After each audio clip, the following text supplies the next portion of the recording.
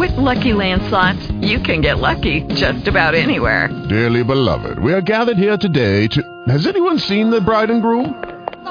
Sorry, we're here. We were getting lucky in the limo and we lost track of time. No, Lucky Land Casino, with cash prizes that add up quicker than a guest registry. In that case, I pronounce you lucky. Play for free at LuckyLandSlots.com. Daily bonuses are waiting. No purchase necessary. Void where prohibited by law. 18+. Terms and conditions apply. See website for details. Blog Talk Radio. Blog Talk Radio.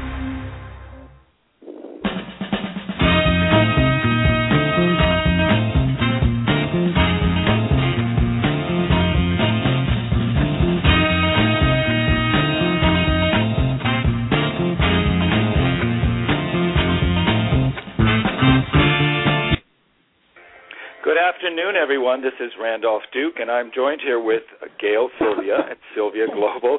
I heard the music come on my computer so as to step away from it so we don't have that music repeating twice. Not sure why it came up, but I wanted to welcome you all in today. I have a very, very special guest in store for you today. That's why we're coming to you on Monday at 2 p.m. rather than the normal time slot, which is at 10 a.m. on Wednesdays, but this program will be repeated so that if anybody misses it, they will be able to tune in, so to speak, and share with the Blog Spot at any time. My special guest today is Marianne Williamson. I know we're getting her on the line now, and Gail, you're there, right? I'm absolutely here.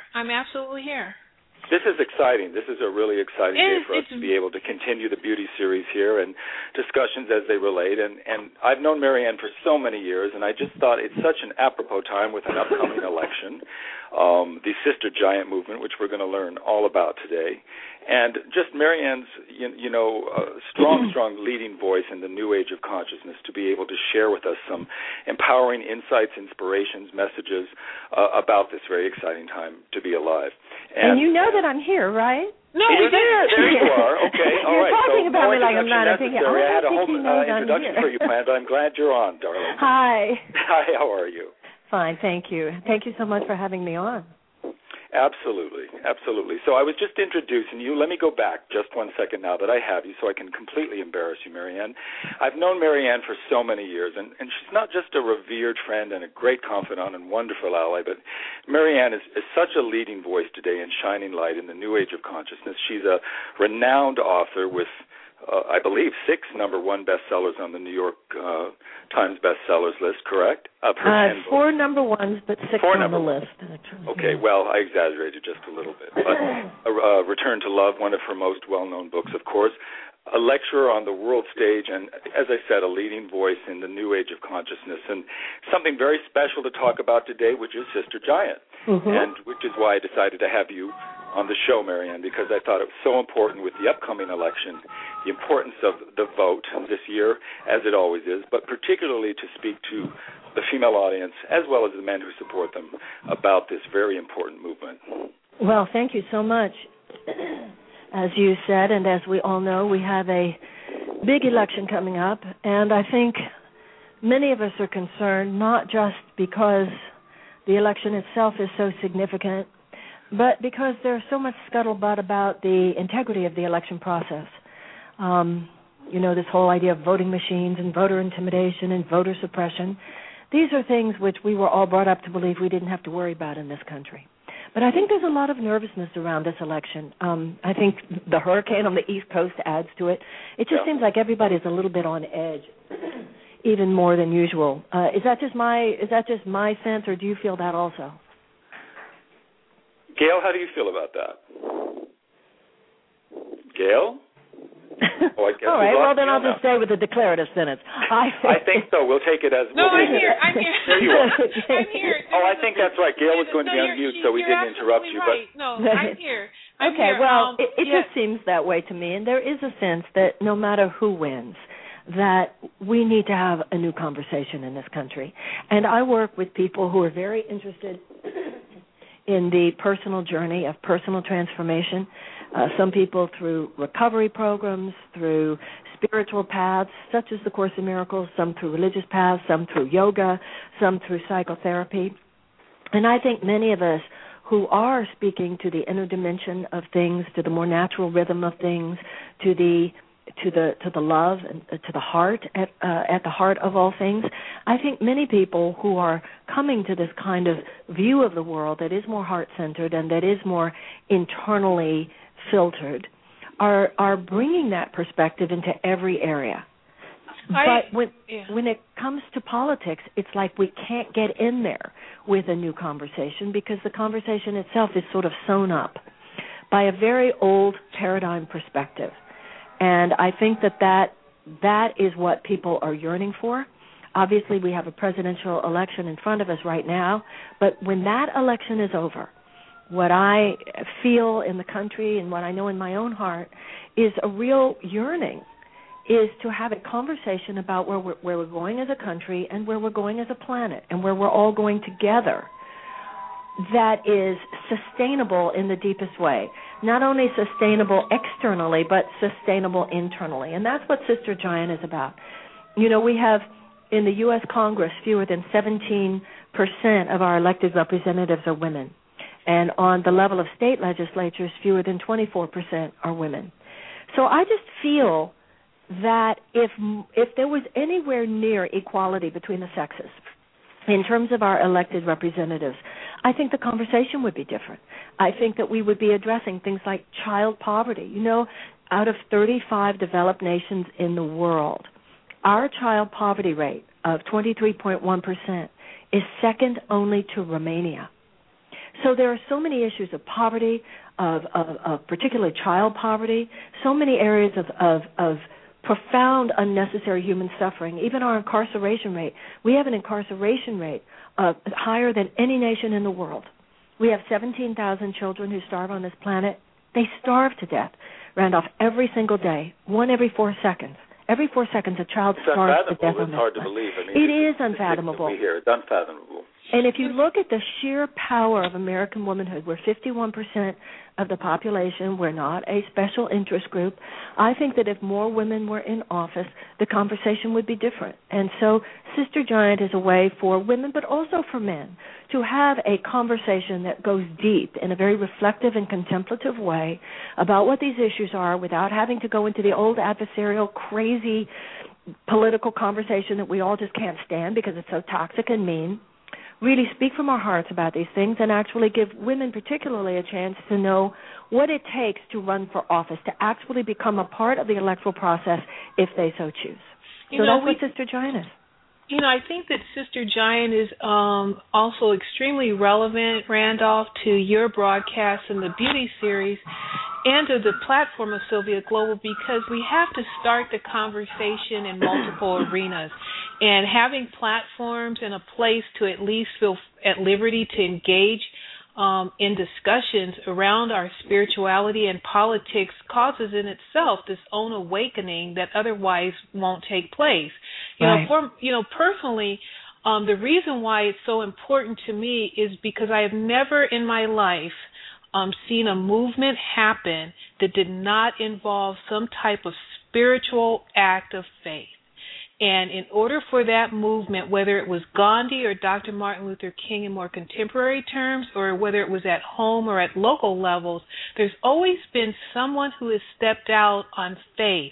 And if those with the best of intentions looking out for the well-being of mankind and humankind have approached their political and social change agendas from this spiritual place of goodness and desiring the best outcome for everyone, then that starts to neutralize the discussion. It starts to change our own ways of thinking and looking at one another. And I think that's a part of the power of an event like Sister Giant. And, you know, it's bringing that other voice, this other part of what makes us whole to the forefront. And instead of trying to keep them separate, again, I think that from a personal level, there has not been a single stand that I've ever been taught to take in my life, and I'm African American, Marianne, and I'm so glad we finally get to meet. Our paths keep crossing in so many ways. In our community, as far back as I can remember, it's generational. There's this role that the church has been expected to play in affecting social change, whether it's addressing health issues, whether it's addressing child care issues, whether it's addressing political issues. There's always been a place for the church as a leadership example. So when we take our Sunday faith into the Monday through Saturday arenas of life, then it's essential that we move forward politically and socially with a spiritual guidance, a spiritual sense of our being, and it does keep circling back to this place of peace and love. You know, it just keeps bringing us back to that. Yeah, but too often, even though certainly what you're saying is true in terms of a spiritual basis for most of the great social justice movements, let's remember that in today's world, some of what many people consider taking the church into politics, many people would see as regressive movement. There's a difference between spirituality and religious doctrine. I mean, you have people supposedly coming from a religious place who are the most homophobic and standing against marriage equality for gay people. There is a difference. There is a difference. Yeah, and there are many people who supposedly are taking, their church into politics who somehow think that Jesus seemed to be saying, give to the rich rather than give to the poor. So there are some issues in today's world where what some people see as the church getting involved does not represent social justice issues. It represents some very judgmental and intolerant views. So whitewashing the role of the church in American history. Yeah, I'm sorry, what, Randolph? Sorry, Marianne, it makes me think of some of your great quotes. Some actually, that get misattributed. Often the famous quote of yours, our deepest fear is not that we are inadequate, but that we are powerful beyond measure, and goes on to say it is our light, not our darkness, that most frightens us.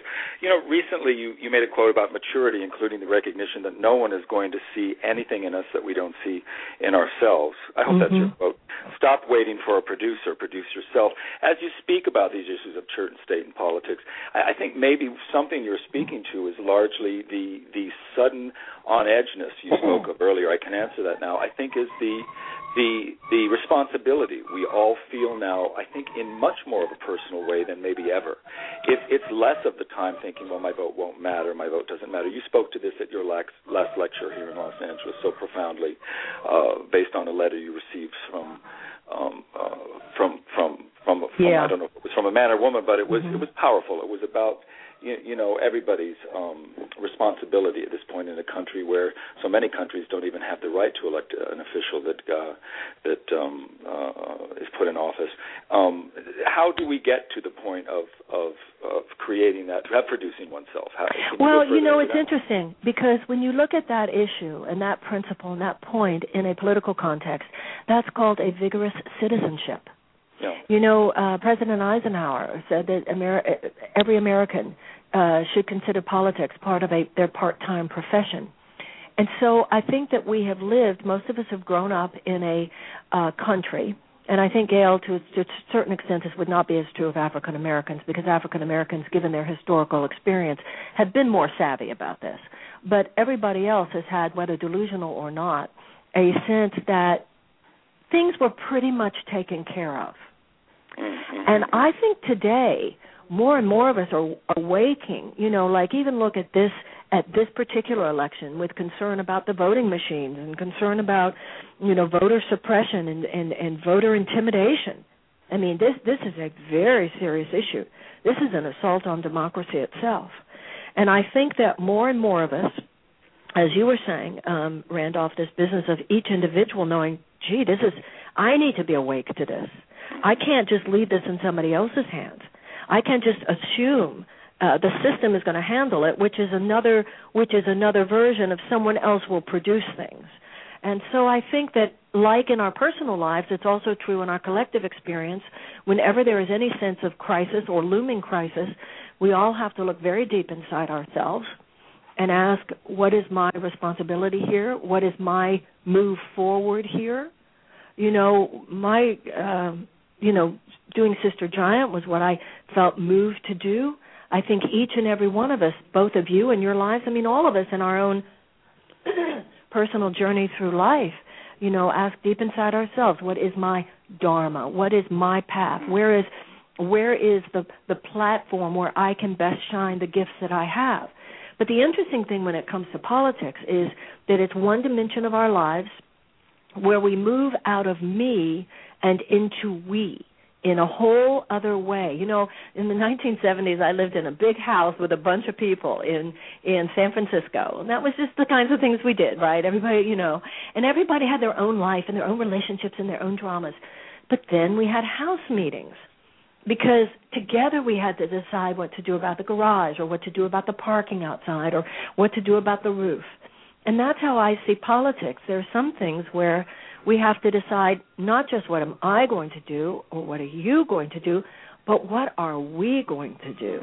And I think it's a very adult dimension of selfhood. Yes, Gail. The very adult dimension of selfhood. You know, I'm seeing that one of the quotes you have is that we need to know the mechanics of the heart and the mind are fundamental drivers of transformation.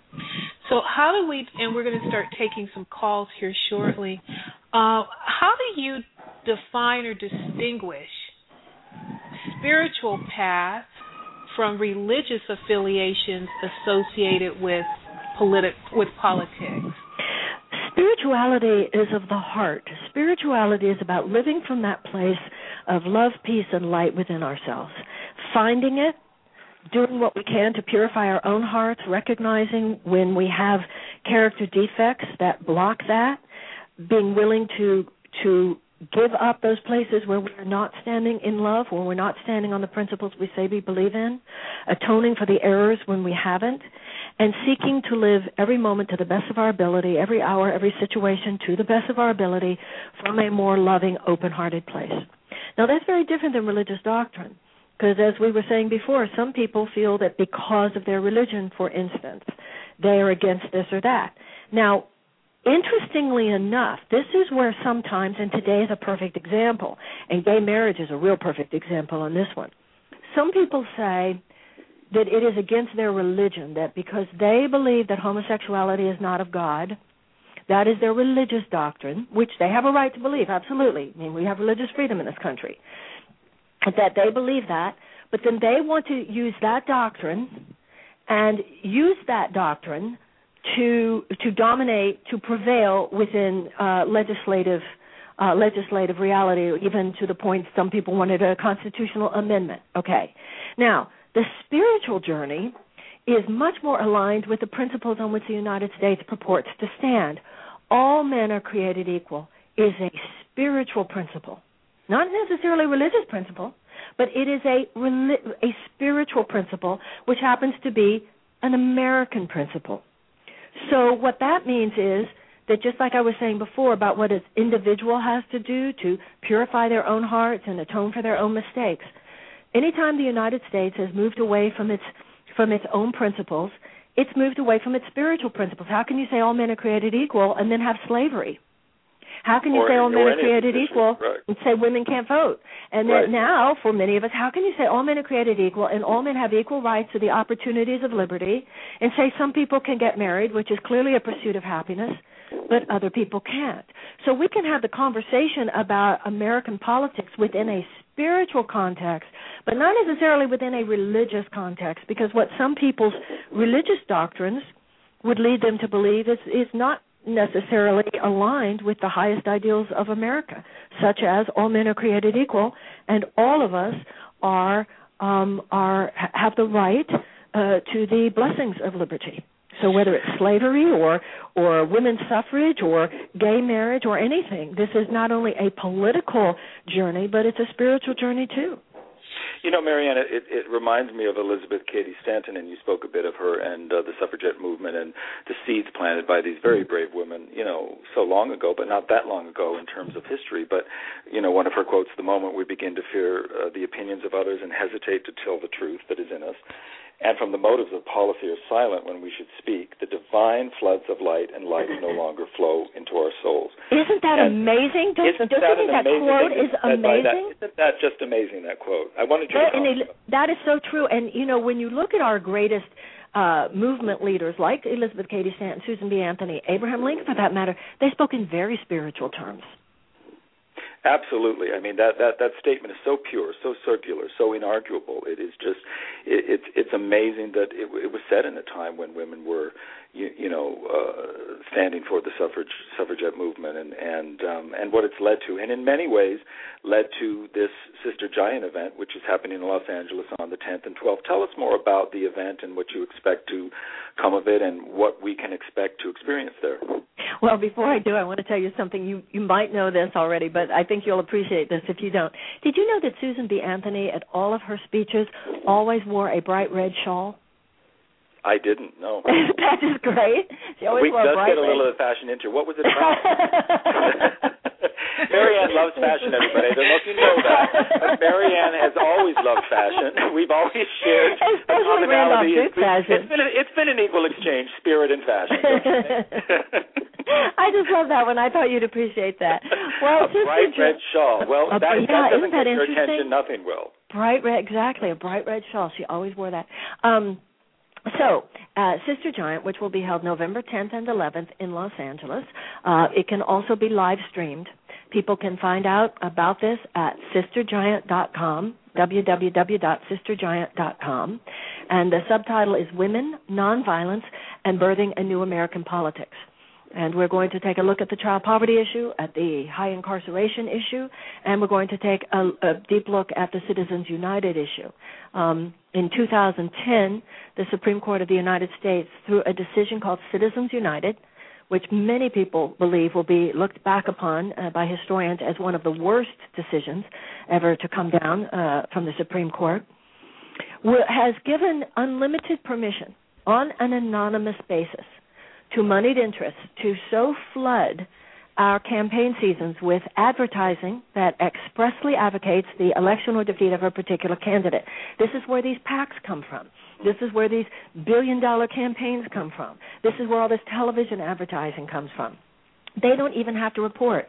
So whether it's unions or corporations or individuals, we don't even know who they are because nobody has to say. And, it's turned our elections into auctions. The money, you have a U.S. senator today, in order to credibly run again, has to raise the equivalent of $5,000 a day. This is what these people have to be thinking about, rather than, the more important issues of how to heal this country and heal this world. So, as I said earlier, only 17%, actually fewer than 17%, of the people who are elected representatives in Congress are women. And I think, Randolph, it's very interesting, and Gail, because I think that women do have some rather unique emotional and psychological resistances to running for office. Politics is toxic, it's mean-spirited. I was about to get you into that direction, how we can address this, start a conversation, but also start shifting the paradigm through consciousness that becomes aware of who perpetuates it. Everybody perpetuates it to some degree. Oh, yeah, there's no particular, it's largely perpetuated by the money conversation. When you have money driving the conversation as much as it does, of course you're not going to have child poverty rate mentioned in any of the political debates. Why? Because poor children have no financial leverage. No. And why aren't we talking about the incarceration rate? Well, people in prison have no financial leverage, and we've become a country now where financial leverage is what wields political power, which is completely undemocratic. Well, so I think that the issue of women involved, somebody was telling me the other day about a study, and I love this one.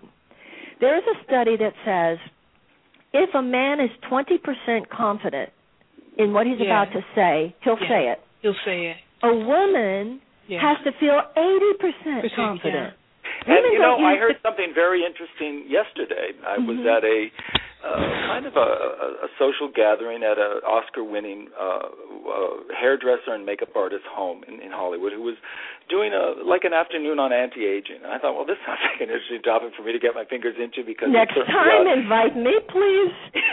And I just thought, first of all, is this a fight or is this an embrace of anti-aging? Because often you think about it, what is everybody's problem with fighting aging, a very natural process. But in our society, in our culture, clearly not not revered, particularly for women. But that's another subject, another time, but it does tie into this. But there was a doctor present who was measuring our antioxidants. There's a machine that will measure everything today. And somehow the conversation came into voice. And the symbolism of a lot of costume that women, I use the word costume because it is a choice of dress, but so many women, when in positions of power, whether it be running a Fortune 500 company or a newscaster or a politician, adopting fairly, relatively male-tailored kind of suit. Let's cut the hair short. But then it went a little bit further. A man who was sitting nearby was overhearing this conversation with myself and the doctor, and he said, well, there's a study where they've actually measured the voice quality, and the voice quality of being able to actually be heard and penetrate a consciousness. Very fascinating. And I guess there has been statistics that have proven that the male voice in certain ways, you even listen to the way newscasters are taught to project their voices. There's a certain style of lecturing, a certain style. I believe we have a caller that's actually going to speak to this. It's fascinating how much of it really embodies somewhat of a male ideology, a kind of that stems from, but how do we not forsake a feminine power, a feminine intuition, the feminine authentic love, the feminine mothering instinct, all of those things that,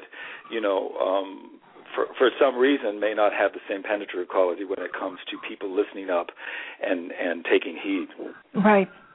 Well, it's a very big issue, and it's not only for how do men hear a woman when she speaks her voice, but also how other women. I mean, I would think Gail would agree with that. I mean, sometimes women feel not just undervalued by men or by the culture in general. I think sometimes women feel undervalued by other women, that somehow if a man says it, it's more important. Not only if a man's voice says it, it's more important, but also, Marlo Thomas made a comment years ago that I thought was so amazing. She said, for a man to be considered ruthless, he has to bomb Cambodia. For a woman to be considered ruthless, she has to put you on hold. So it's not only that a man's voice is often deemed to somehow be more official, but also that a woman's voice, if in fact she's not happy, we don't really have the equivalent of the word bitch. Yeah. Oh, I talked to my husband about that a couple years ago. Actually, it stemmed around some corporate pressure and decisions that I had to make around supporting a certain candidate. And if I endorsed that candidate, then they were going to consider withdrawing their corporate support from a project I was engaged in. And if and they wanted me to actually take those influences into the arena that corporation endorsed. And that was a really tough place to be because it required me not only to evaluate the seriousness of my decision as it related to my business at the time, but my own personal values and what I was willing to stand on and at what risk. And it was really an interesting approach. First, they sent in the female to have I call it the sister girl talk, to talk to me about, well, you might want to consider da-da-da-da-da. And I said, I really don't agree with the position of this other candidate. It doesn't work to the benefit of the community that I see that lacks voice on this issue. And I'm not, convinced that I should withdraw my support under such duress. Well, then after that, then they, kind of tightened up the chains of influence and sent the big boys in. I mean, flew them in from out of town. Let's sit down and have lunch together in a nice restaurant. We really want you to reconsider. And I thought, this is really a trip. First of all, you have now revealed to me how much clout a single woman's voice can have if we're not afraid to speak up. And at the same time, oh my gosh, I'm so nervous because what am I putting at risk here? I ended up making the choice of doing what I believed was of good conscience and in alignment with my values, and that was to stay the course that I was already on. The candidate won. The people that needed to have voice have access, and things are progressing. And I think that for women, in addition to what the two of you were just saying, there's all these added pressures internally that we have to take into consideration that we don't get a chance to share or discuss with others. And that's what I applaud you for with Sister Giant, is that we'll be able to be among a group of men and women who understand the value of our voice and aligning ourselves with our spiritual values as well. Well, I think that there's a lot going on in this particular election with companies that have told their employees that if they vote for Obama, then the company doesn't think that they would be able to keep them on payroll because they say he'll be so bad for business. So, yeah, it's very scary when people start telling other people how they want them to vote in order to keep their jobs, because, of course, it's a form of intimidation. Yeah. So you had mentioned earlier about, I'm circle back to it, and we have some callers that have emailed. Deb Sofield is one of them. She's going to be coming on in a minute. We have several text and email questions that are coming over. Right. So to circle back to an earlier question, or comment around appearances in the political arena, and females, even, the notation would be made in historical documents about Susan B. Anthony, and the Red Shaw. Talk about what influences women's attire when it comes to entering politics. Well, how we. If you look at, let's say something like the State of the Union address in Congress, and partly it's just kind of the culture of Washington, D.C., but when you look out at our Congress people, it's one thing for everybody to be dressed up for the occasion. I totally understand. But when you look at Congress, I always feel like that's not what America looks like, even when America is dressed up. So I think that this is obviously less important, but still interesting way in which too many people feel that if I go into politics, I have to fit into a particular box in order to do it. Now, I think that there are issues far more important than how we dress that are involved there, but I do think that part of the conversation that we do need to be having that would make women feel less intimidated by electoral politics is you don't have to become someone other than who you are. I think that's where we need to go. I think that that's one of the things that keeps women from running often is I will have to change my fundamental way of being in the world. Well, will you be expected to be dignified and savvy and knowledgeable and mature? Yes. But you do not necessarily, or you should not necessarily, have to feel that you have to fit into a particular box that most people associate with politics. That's the opposite of being representational, given the fact that the United States, that's the beauty of the United States, is our diversity on many levels.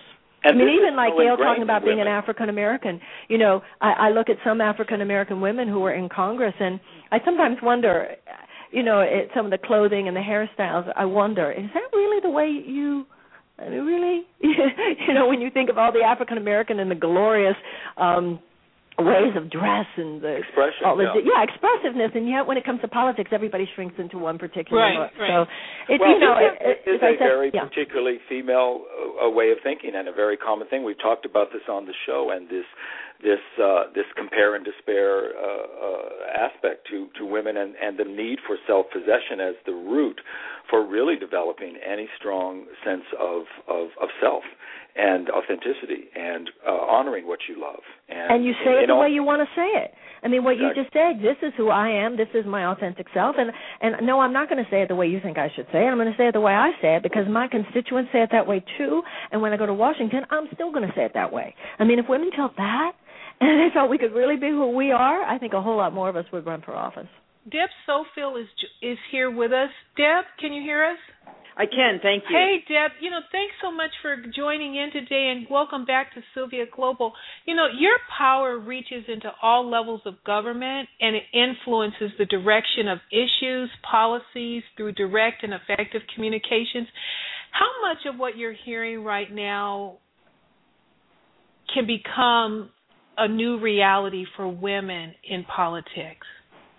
Well, thanks for having me on, and hello to my guest. I will say both your guests are exactly right. If people would just be who they are, that's who we elect, and we're shocked when you come home 2 years later, somebody else. Mm-hmm. You will struggle to be reelected, and we're seeing that with the turnovers that we have once we break incumbency. The reality is most folks haven't really figured out who they are. And what we find many times at campaign school, they come hoping for someone to give them that nudge. And we say, you got to have a fire in your belly. There has to be what I call righteous indignation. Something has to bring you to the table. And when it brings you to the table, you will be a powerful force to deal with. Whether it's your voice, whether it's your dress, it's your idea that's going to win. Or your red shawl. Or that, or grandmother in tennis shoes, or whatever the name they have for us, which, by the way, they don't usually name guys unless it's the Teflon kid or something like that. So what we're looking for, though, is a big idea. What the problem is, and I teach the campaign speech part at the Women's Campaign School at Yale, the fact is what wins nowadays is big ideas and short speeches. Mm-hmm. Frankly, your audience isn't paying attention, so why are you droning on and on? Mm-hmm. And then why not be willing to step outside? And, we always use the phrase, speak your truth. But speak your truth with facts. But don't forget what makes a woman a rock star candidate, and that is the ability to tell a story. What brought you to this place? Goodness knows I don't need any more facts and figures. I can figure that out, and by the way, we don't believe them. But what brought you to this place that has caused you to take a new direction, a new step, a new opportunity to let your voice not only be heard, but that power is given? Because what I find is a lot of people talking, nobody's listening. So you need a coach to help you not only speak, but be heard. So then action will be taken. There really is three parts to that. Do you think we've become numb to that, Deb? Do you think it's just like reading a magazine today? I see women sort of blindly reading magazines. They just turn the pages, ad after ad, pushing this, pushing that, buy this, and your lips will be fuller, and buy this, and your lashes will be longer, and buy this, and your hips will be slimmer, and buy this, and your boobs will be higher. And we've become, numb to the mediums of things that we are, and social wisdom spoken in such a way that we've just heard the speeches and we tune out because we need the big idea, but we also need something to wake us up. That's why I'm going to move you to storytelling. I'm going to move you to what brought you to this place. And 9 out of 10 times, so I work with candidates all across the board. If I ask most guys, hey, why are you running for public office? They say, crime, education, and taxes. I'm like, really? I've never heard that before. And then I ask a lady, why are you running for office? And she says, well, I stood in line at the DMV, and I think we could run that better. So for a guy, I've got to, in a funny sense, bring him in. Let's figure out what brings you to the table. For many of my female clients, I have to expand them out because you're not going to win on just one issue. So it is, you're right. We're inundated with so much. So how about you just tell me what you really think within reason, and in that reason, make sure you can back up what you say. The reason most people are tuning away is you can't back it up. Or I can go online and I can negate everything you've just said. That's what keeps happening after these debates, which, by the way, really, is a debate going to change somebody's mind on who they're already voting for? Probably not. Apparently, yes, after that first debate where Obama did so poorly, I mean, the people, obviously, yes, the answer was yes. I mean, that really changed his political fortunes. By the way, I want to say hello, Deb. Hello. I'm so glad to meet you. And for Thank Gail you. and Randolph and all your listeners to know, Deb is going to be speaking at Sister Giant in weekend after next. So, Deb, it's really, really nice to actually hear you in person. I've heard so much about you. And you know what Deb was saying about just now, about, what brings you here. Sister Giant, I talk in Sister Giant about a politics of conscience. Right now, it is economic values rather than humanitarian values that order our society and order our civilization. And that's why, you have things like children given such a short shrift. Your child poverty rate in the United States being so high, the incarceration rate being so high, and, of course, the issue of Citizens United also deals with the dominance of moneyed interests. And I think for many people who are coming to Sister Giant, what they will have in their hearts is much like Deb just said, I want to run for office to be confident to be feeling that they can, without embarrassment, say, I'm running for Congress, or I'm running for state legislature, or I'm running for Senate, or whatever else, because I'm concerned about child poverty in this country. I'm concerned about the high incarceration rate. I'm concerned about the state of democracy itself through things such as Citizens United. And then that what Sister Giant will be is a marriage of people such as Deb and the Yale Campaign School, the women's campaign school at Yale that can do such great training for women in actually what it takes to actually run, and then also the piece that we give, which is we'll give you good information. Shannon Daly Harris, coming from the Children's Defense Fund, who will be able to speak to us about child poverty. Adam Winkler telling us about Citizens United. And I think what Deb just said is very relevant to that statistic, that if a man feels confident in 20% of what he's about to say, he'll say it. And a woman sometimes feels that she needs to be 80%. So I think this marriage of what the campaign school at Yale can do, which is really training women, this is what it takes to run for office and all the things that Deb was saying, plus the kind of information that we'll give you and the sort of emotional and psychological conversation that we'll have about what blocks us. I think the marriage of those two is an extraordinary opportunity for women. And may I say one more thing, though, about what you just said, Randolph, about women, and if you do this, your lips will look better. If you'll do that, your lashes will look better. If you do this, your hips will look better. I think we want to be careful there, too. And I know that you agree with me because you are a purveyor of feminine beauty. That's what you are as a designer. And women, I know you don't want, and neither do I or any of us, for women to feel bad or guilty about the fact that we want to appreciate the aesthetics of female beauty, too. You know, it's like when you said that, I thought, well, when I went and bought mascara the other day, I asked which one would make my lips, not my lips, but my lashes look fuller.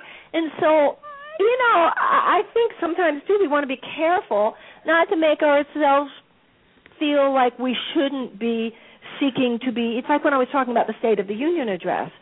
I think there should be diversity, but yeah, everybody should dress up. It's the President of the United States. You shouldn't use those products. My point was the way in those products are advertised. I was using the magazine. That's true, too. Like you have no value if you don't.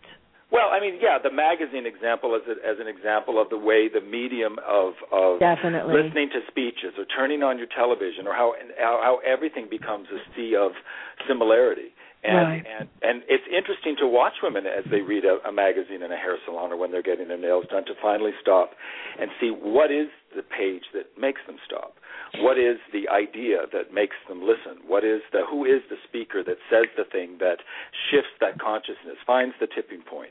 What are the businesses that break through? What are fascinating to me? Because, and Deb speaks to this. There is something, so many people trying to do the same thing, whether it be write a book, create a screenplay, bring a message about why some penetrate and why others don't. So in this conversation about women and this complicated subject of how to run and all the choices. By the way, a little bird told me that when can we see Marianne on the ballot?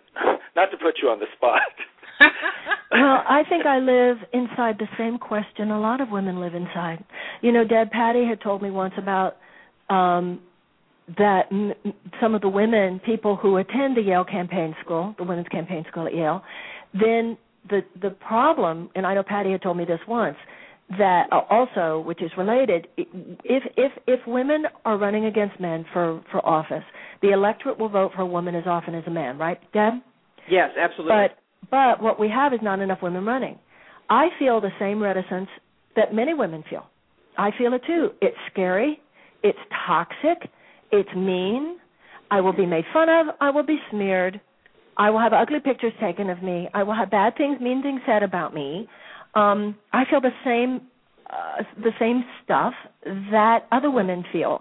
I think in general, I don't think it's always true. It's a generalization, but I think it's a legitimate generalization to suggest that men are not stopped by personal embarrassment as much as women are.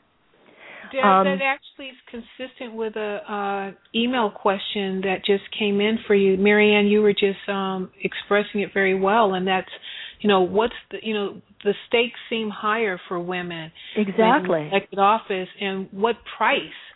Exactly. It's a level of personal devastation that I think men can just sort of like blow off more easily sometimes than women. I'm not saying their feelings aren't hurt, but we can, so when you ask me, I feel what many women feel. Life's fine as it is. Why would you go in there? And yet we also know why we do need to go in there. Yeah, so I'm living inside the same question everybody else I know is. And Miriam, and that was a part of my point earlier, Deb. I don't know if you heard that part or not, but when I was sharing that experience around the pressure of changing my vote, or it affecting my business, I internalized. I mean, that really bothered me for quite a while leading up to a final decision. And I don't think my husband was able to kind of let it roll off his shoulders a lot easier and a lot sooner than I was. But, it's like, I'm not sure this is worth the price, of what I'm being expected to give up. And I can't help but wonder, Deb, if that's also part of what you were referring to when you said the candidate comes in one way, and then they come out somebody different. Sometimes that is the case. We do know this. It's funny. Most guys would mortgage the house for an extra couple $100,000 to finish a race. Most women will not. Really? That's an interesting one, Deb. You basically, you get to a point, and I see it a lot on campaigns, and they look at me pleadingly, do I mortgage the house? And I will always say no, because when all's said and done, you got to have a place to live. Right. And I am the youngest of 5 all brothers, and the theory at my house was, do all you got to do, you can make more money tomorrow. Well, that's unusual, I found out when I hit the real world. Most people want to cling to what they have. So politics isn't, let's lay it out. It's not for everybody, but at some point you can have a part in the process, whether you host a coffee so you can meet the candidates or you actually get involved. And remember, it's not just being elected to Congress. There is school board, there's city council, there's neighborhood events. But the fact is, what we're looking for are some good people to step up and let their voice be heard. We are very grateful at the campaign school to be invited to Marianne's conference. She's opened a tremendous door to simply say to all walks of life, and I would dare say a lot of folks, as you have all you've all expressed, politics is dark and dirty. Well, guess what, folks? If you enter a little light into that, it dispels that darkness. We need good people to step up. And Deb, I'm sorry, I didn't mean to. No, you're good. Something that you just said that I want to also add to, that I've told a lot of people about Sister Giant, who said, well, I don't know about the Sunday part because I don't know if I ever want to run. And I've said conscious people need to at least know what that conversation is. So that if you have a friend who says they want to run for office, it wouldn't sound to you like a friend saying, I'm going to go live in Cambodia for a year. You know what I'm saying? It wouldn't sound like something. Let me just say it. The number one issue for women in politics is that there's no one else at their kitchen table cheering them on. Exactly. And remember, this is usually a family event. I've had more spouses on both sides destroy a campaign. But the reality is, at the campaign school, we not just teach candidates, we teach campaign managers. Right. And as someone who's worked in the business, a woman will run a campaign very differently than what a man will. And to the gentleman on the call, the reality is the voice. If you're a woman running for office, I want to hear a woman's voice on your radio commercial. You can bring in the deep voice that talks like this, but the reality is that's not you.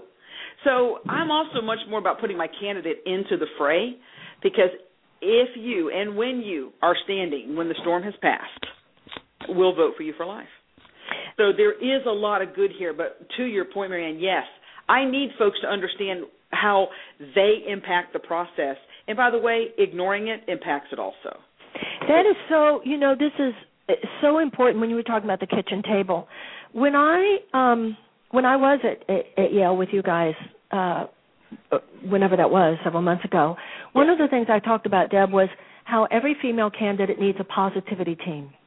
And by that, I mean people who are around you just to emotionally and psychologically support you through it. And sometimes people say, well, I don't really have anything to give to your campaign because, I don't know anything about politics. But when you look at it in a holistic way and you realize that the entire person has to get involved in a campaign, it's not just a 9-to-5 job to run for office. No. And you begin to understand the various needs of a political candidate, which are not just administrative and are not just political consultant, have to do with supporting the whole person in making this choice in their life. That's why all of us who are interested in really changing the United States and the world need to just be exposed enough to the conversation, and that's what I was talking about you and Patty and Karen on Sunday. I said, no, regardless of what you think, you need to totally listen to that part. That's the climax of the whole thing, because you will walk away from that part of Sister Giant more savvy, with a much greater understanding of what this conversation is, whether you ever want to run for office or not, and also what you just have been saying, Deb, which is so important. You might want to run for school board. You might want to run for city council. It's not just running for Congress or anything like that. Marianne, you have a question that's come in, and the question is, what would you need in order to feel more supported in order to run for office? There is a real issue here with Sister Giant that has to do with moving away from the paradigm where it's about one individual person running. And I think that we've just been through a chapter in our history in the United States where we thought one person was going to make it all happen. Politics isn't like that. We need a lot of people, and when it comes to women, we need a lot of people. And so, there's a term, next indicated action.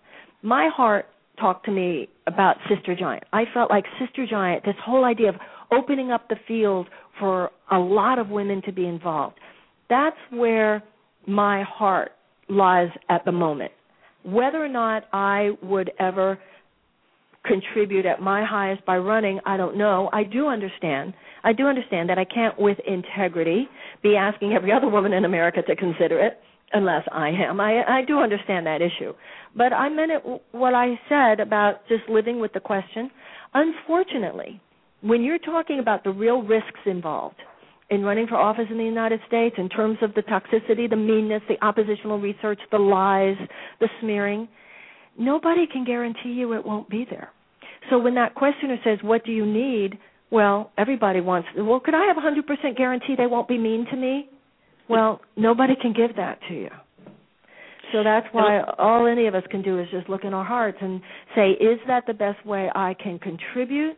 And if it really is, you feel the best way you can contribute, then you have to live with that risk. And let me add to that. So I've been in politics for about 14 years, and for a while I thought I would go to a higher office, but I realized that where I am in the great state of South Carolina, it's a little tough to do. And a while back I decided to make a very conscious decision. Instead of Deb climbing the ladder personally, I would build a farm team, and I would help 15 other women find their place in the system. Mm-hmm. Now, I'm still the rock. I'm still the touchstone. I'm still the one they turn to. But I got to tell you, I've got some great friends in all avenues of public office, because there is one steady voice and strong hand with wisdom on how to do this business. And that's just as important as the person running.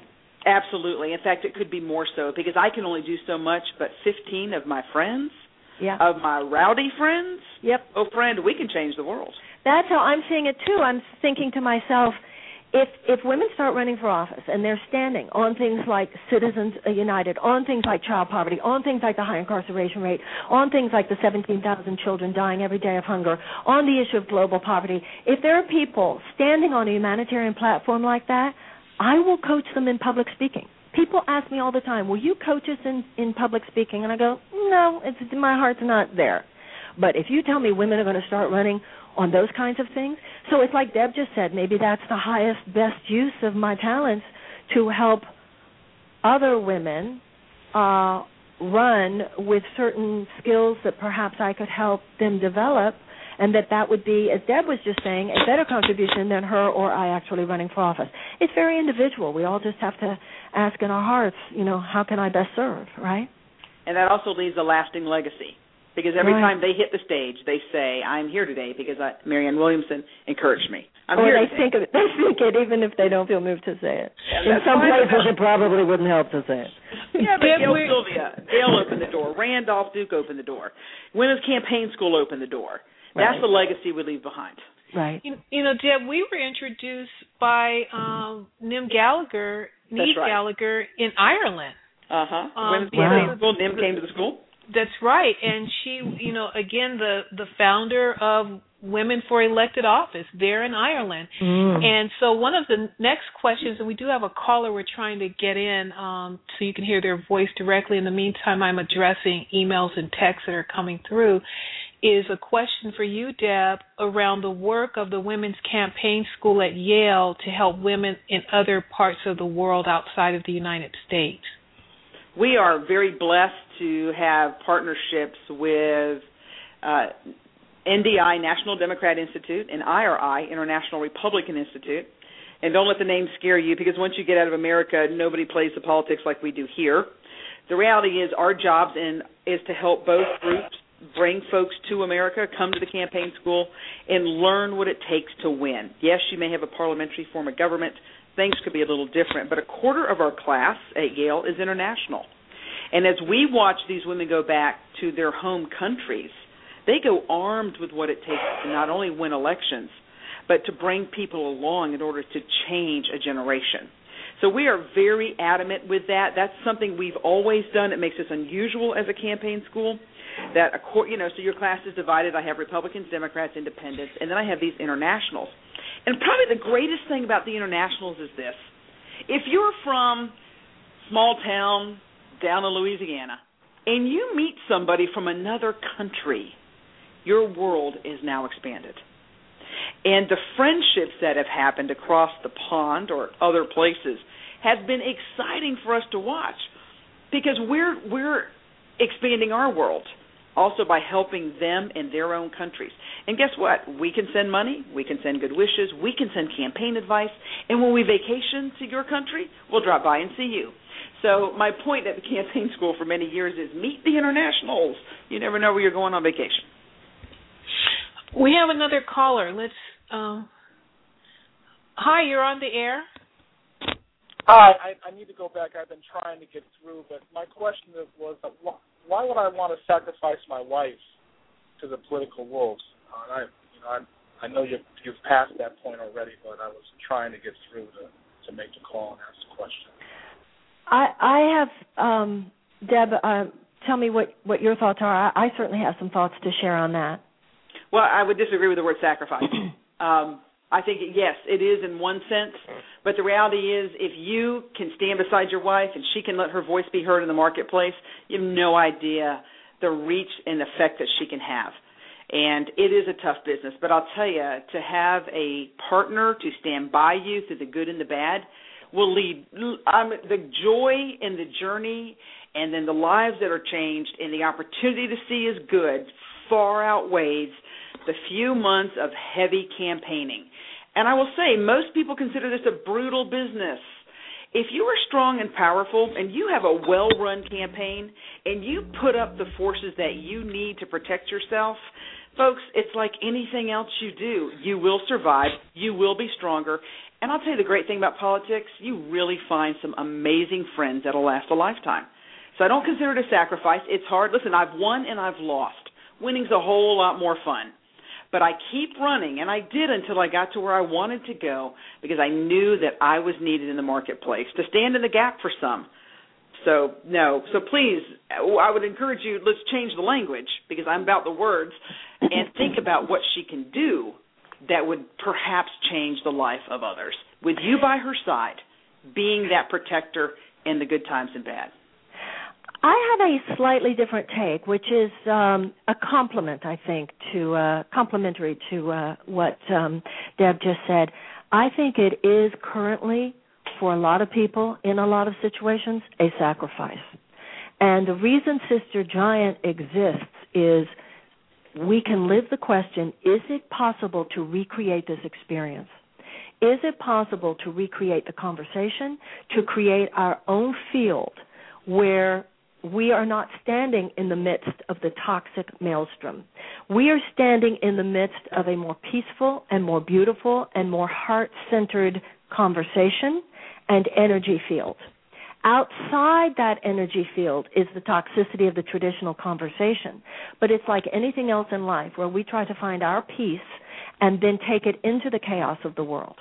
So I understand the level on which Deb was saying, which is relanguage it so it's not seen as a sacrifice. But I also understand the level on which, for many of us, oh, yes, it would be.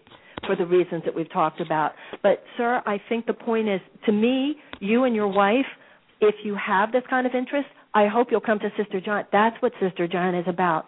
Can we create a new field of political conversation, including the electoral, that is savvy, that is not la-la, that marries that understanding of standing inside new possibilities, standing inside more conscious awareness, married to political savvy and understanding in such a way that it would not be seen as a sacrifice. A challenge, absolutely. Like doing anything well is a challenge. Anything you do is going to carry with it, like Deb was saying, you take the good with the bad. But can we recreate it so that it would not just off the top be seen as a sacrifice? That's really what this is all about, is living inside that question. Thank you. Randolph? Yes, I wanted to say these last few minutes, Marianne, for you to share with us maybe a quote, a prayer. Your prayers are just incredible and transformative. Any thought you had in terms of a mantra, so to speak, that you could leave the audience, the listeners with, all of us with, after, what's been a very quick hour of enlightening conversation, inspired pearls of wisdom, and opening a conversation that we hope to continue and will undoubtedly be and promises to be just an exciting movement and opportunity at Sister Giant on the 10th and the 11th. So I leave it to you, Marianne, to really give us something to really meditate on. I am a romantic when it comes to America. There is an ironic juxtaposition between the toxicity and the challenges and the mean-spiritedness that we've discussed here on the phone today and that we've rightfully discussed that has to do with politics today. But there's an ironic juxtaposition between that and this absolutely magnificent historical unfoldment called the political journey of the United States of America. We have, from the very beginning, stood on principles so high that they were historic not only in political terms but even in spiritual and philosophical terms. And yet, from the beginning, we have lived in certain ways in transgression against the principles on which we purport to stand. Many of the founders who bequeathed to us those enlightened principles were themselves slave owners. We were founded in many ways on the genocide of Native Americans. We did not give women the right to vote. We needed to have the civil rights movement to even begin to make things right after slavery was already eradicated. Today, we live the power and the tension of that dichotomy as much as we ever have. There are forces in this generation, as well as in every other generation, that have stood really with great confidence and power and conviction on the idea of America fully embodying the principles on which we purport to stand. And there are those who would withdraw the resources of the United States from the most magnificent principles on which we stand. I think that the tension that Sister Giant represents is for those of us who feel that the grand adventure of America, the magnificent journey of America, the beautiful unfoldment of possibility, of human actualization, self-actualization, which is really what liberty is about, that anybody should have a chance to be whatever they want and whatever they work to achieve.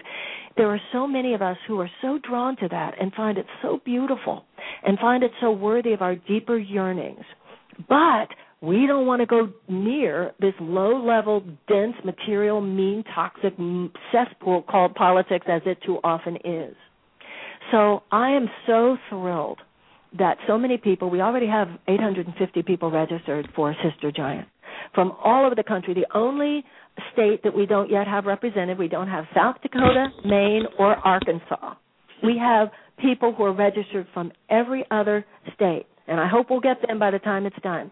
I know just the fact that so many people have registered, and I'm so grateful that Deb and her colleagues are coming from the Women's Campaign School. The very fact that there's so much buzz about Sister Giant and that so many people are coming means that millions of people, I think, agree with me. Can we get back to the conversation about how beautiful America can be? Not from a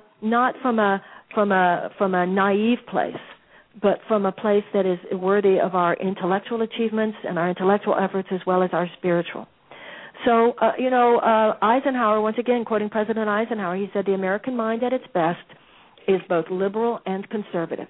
America at its best has been where high-minded conservative principles and high-minded liberal principles were brought together in a in a synergistic way, everybody knowing that no one has a monopoly on truth, and then a greater good emerges. I'm a romantic about that. America at its best has always demonstrated that. I think it's possible now, and I'm just excited, even in radio programs like this, that we even have an opportunity to imagine such a possibility. And that is my prayer. My prayer is that we get back to that. That's absolutely beautiful. I so believe in the return of romance, and that argues to another question and subject for another show, the death of romance, but it's alive and kicking with people like you, Marianne. Thank you so much to my guests today. Deb Sofield, so much for joining in. Gail, thank you so much for co-piloting this with me. And Marianne, you're a shining light in this world of New Age consciousness, a political movement for women. Thank you for this illuminating hour, Marianne. I will see you soon at Mr. Giant. And everybody, remember, www.mrgiant.com,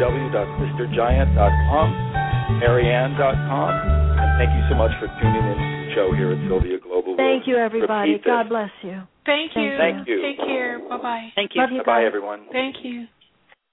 It is Ryan here, and I have a question for you. What do you do when you win?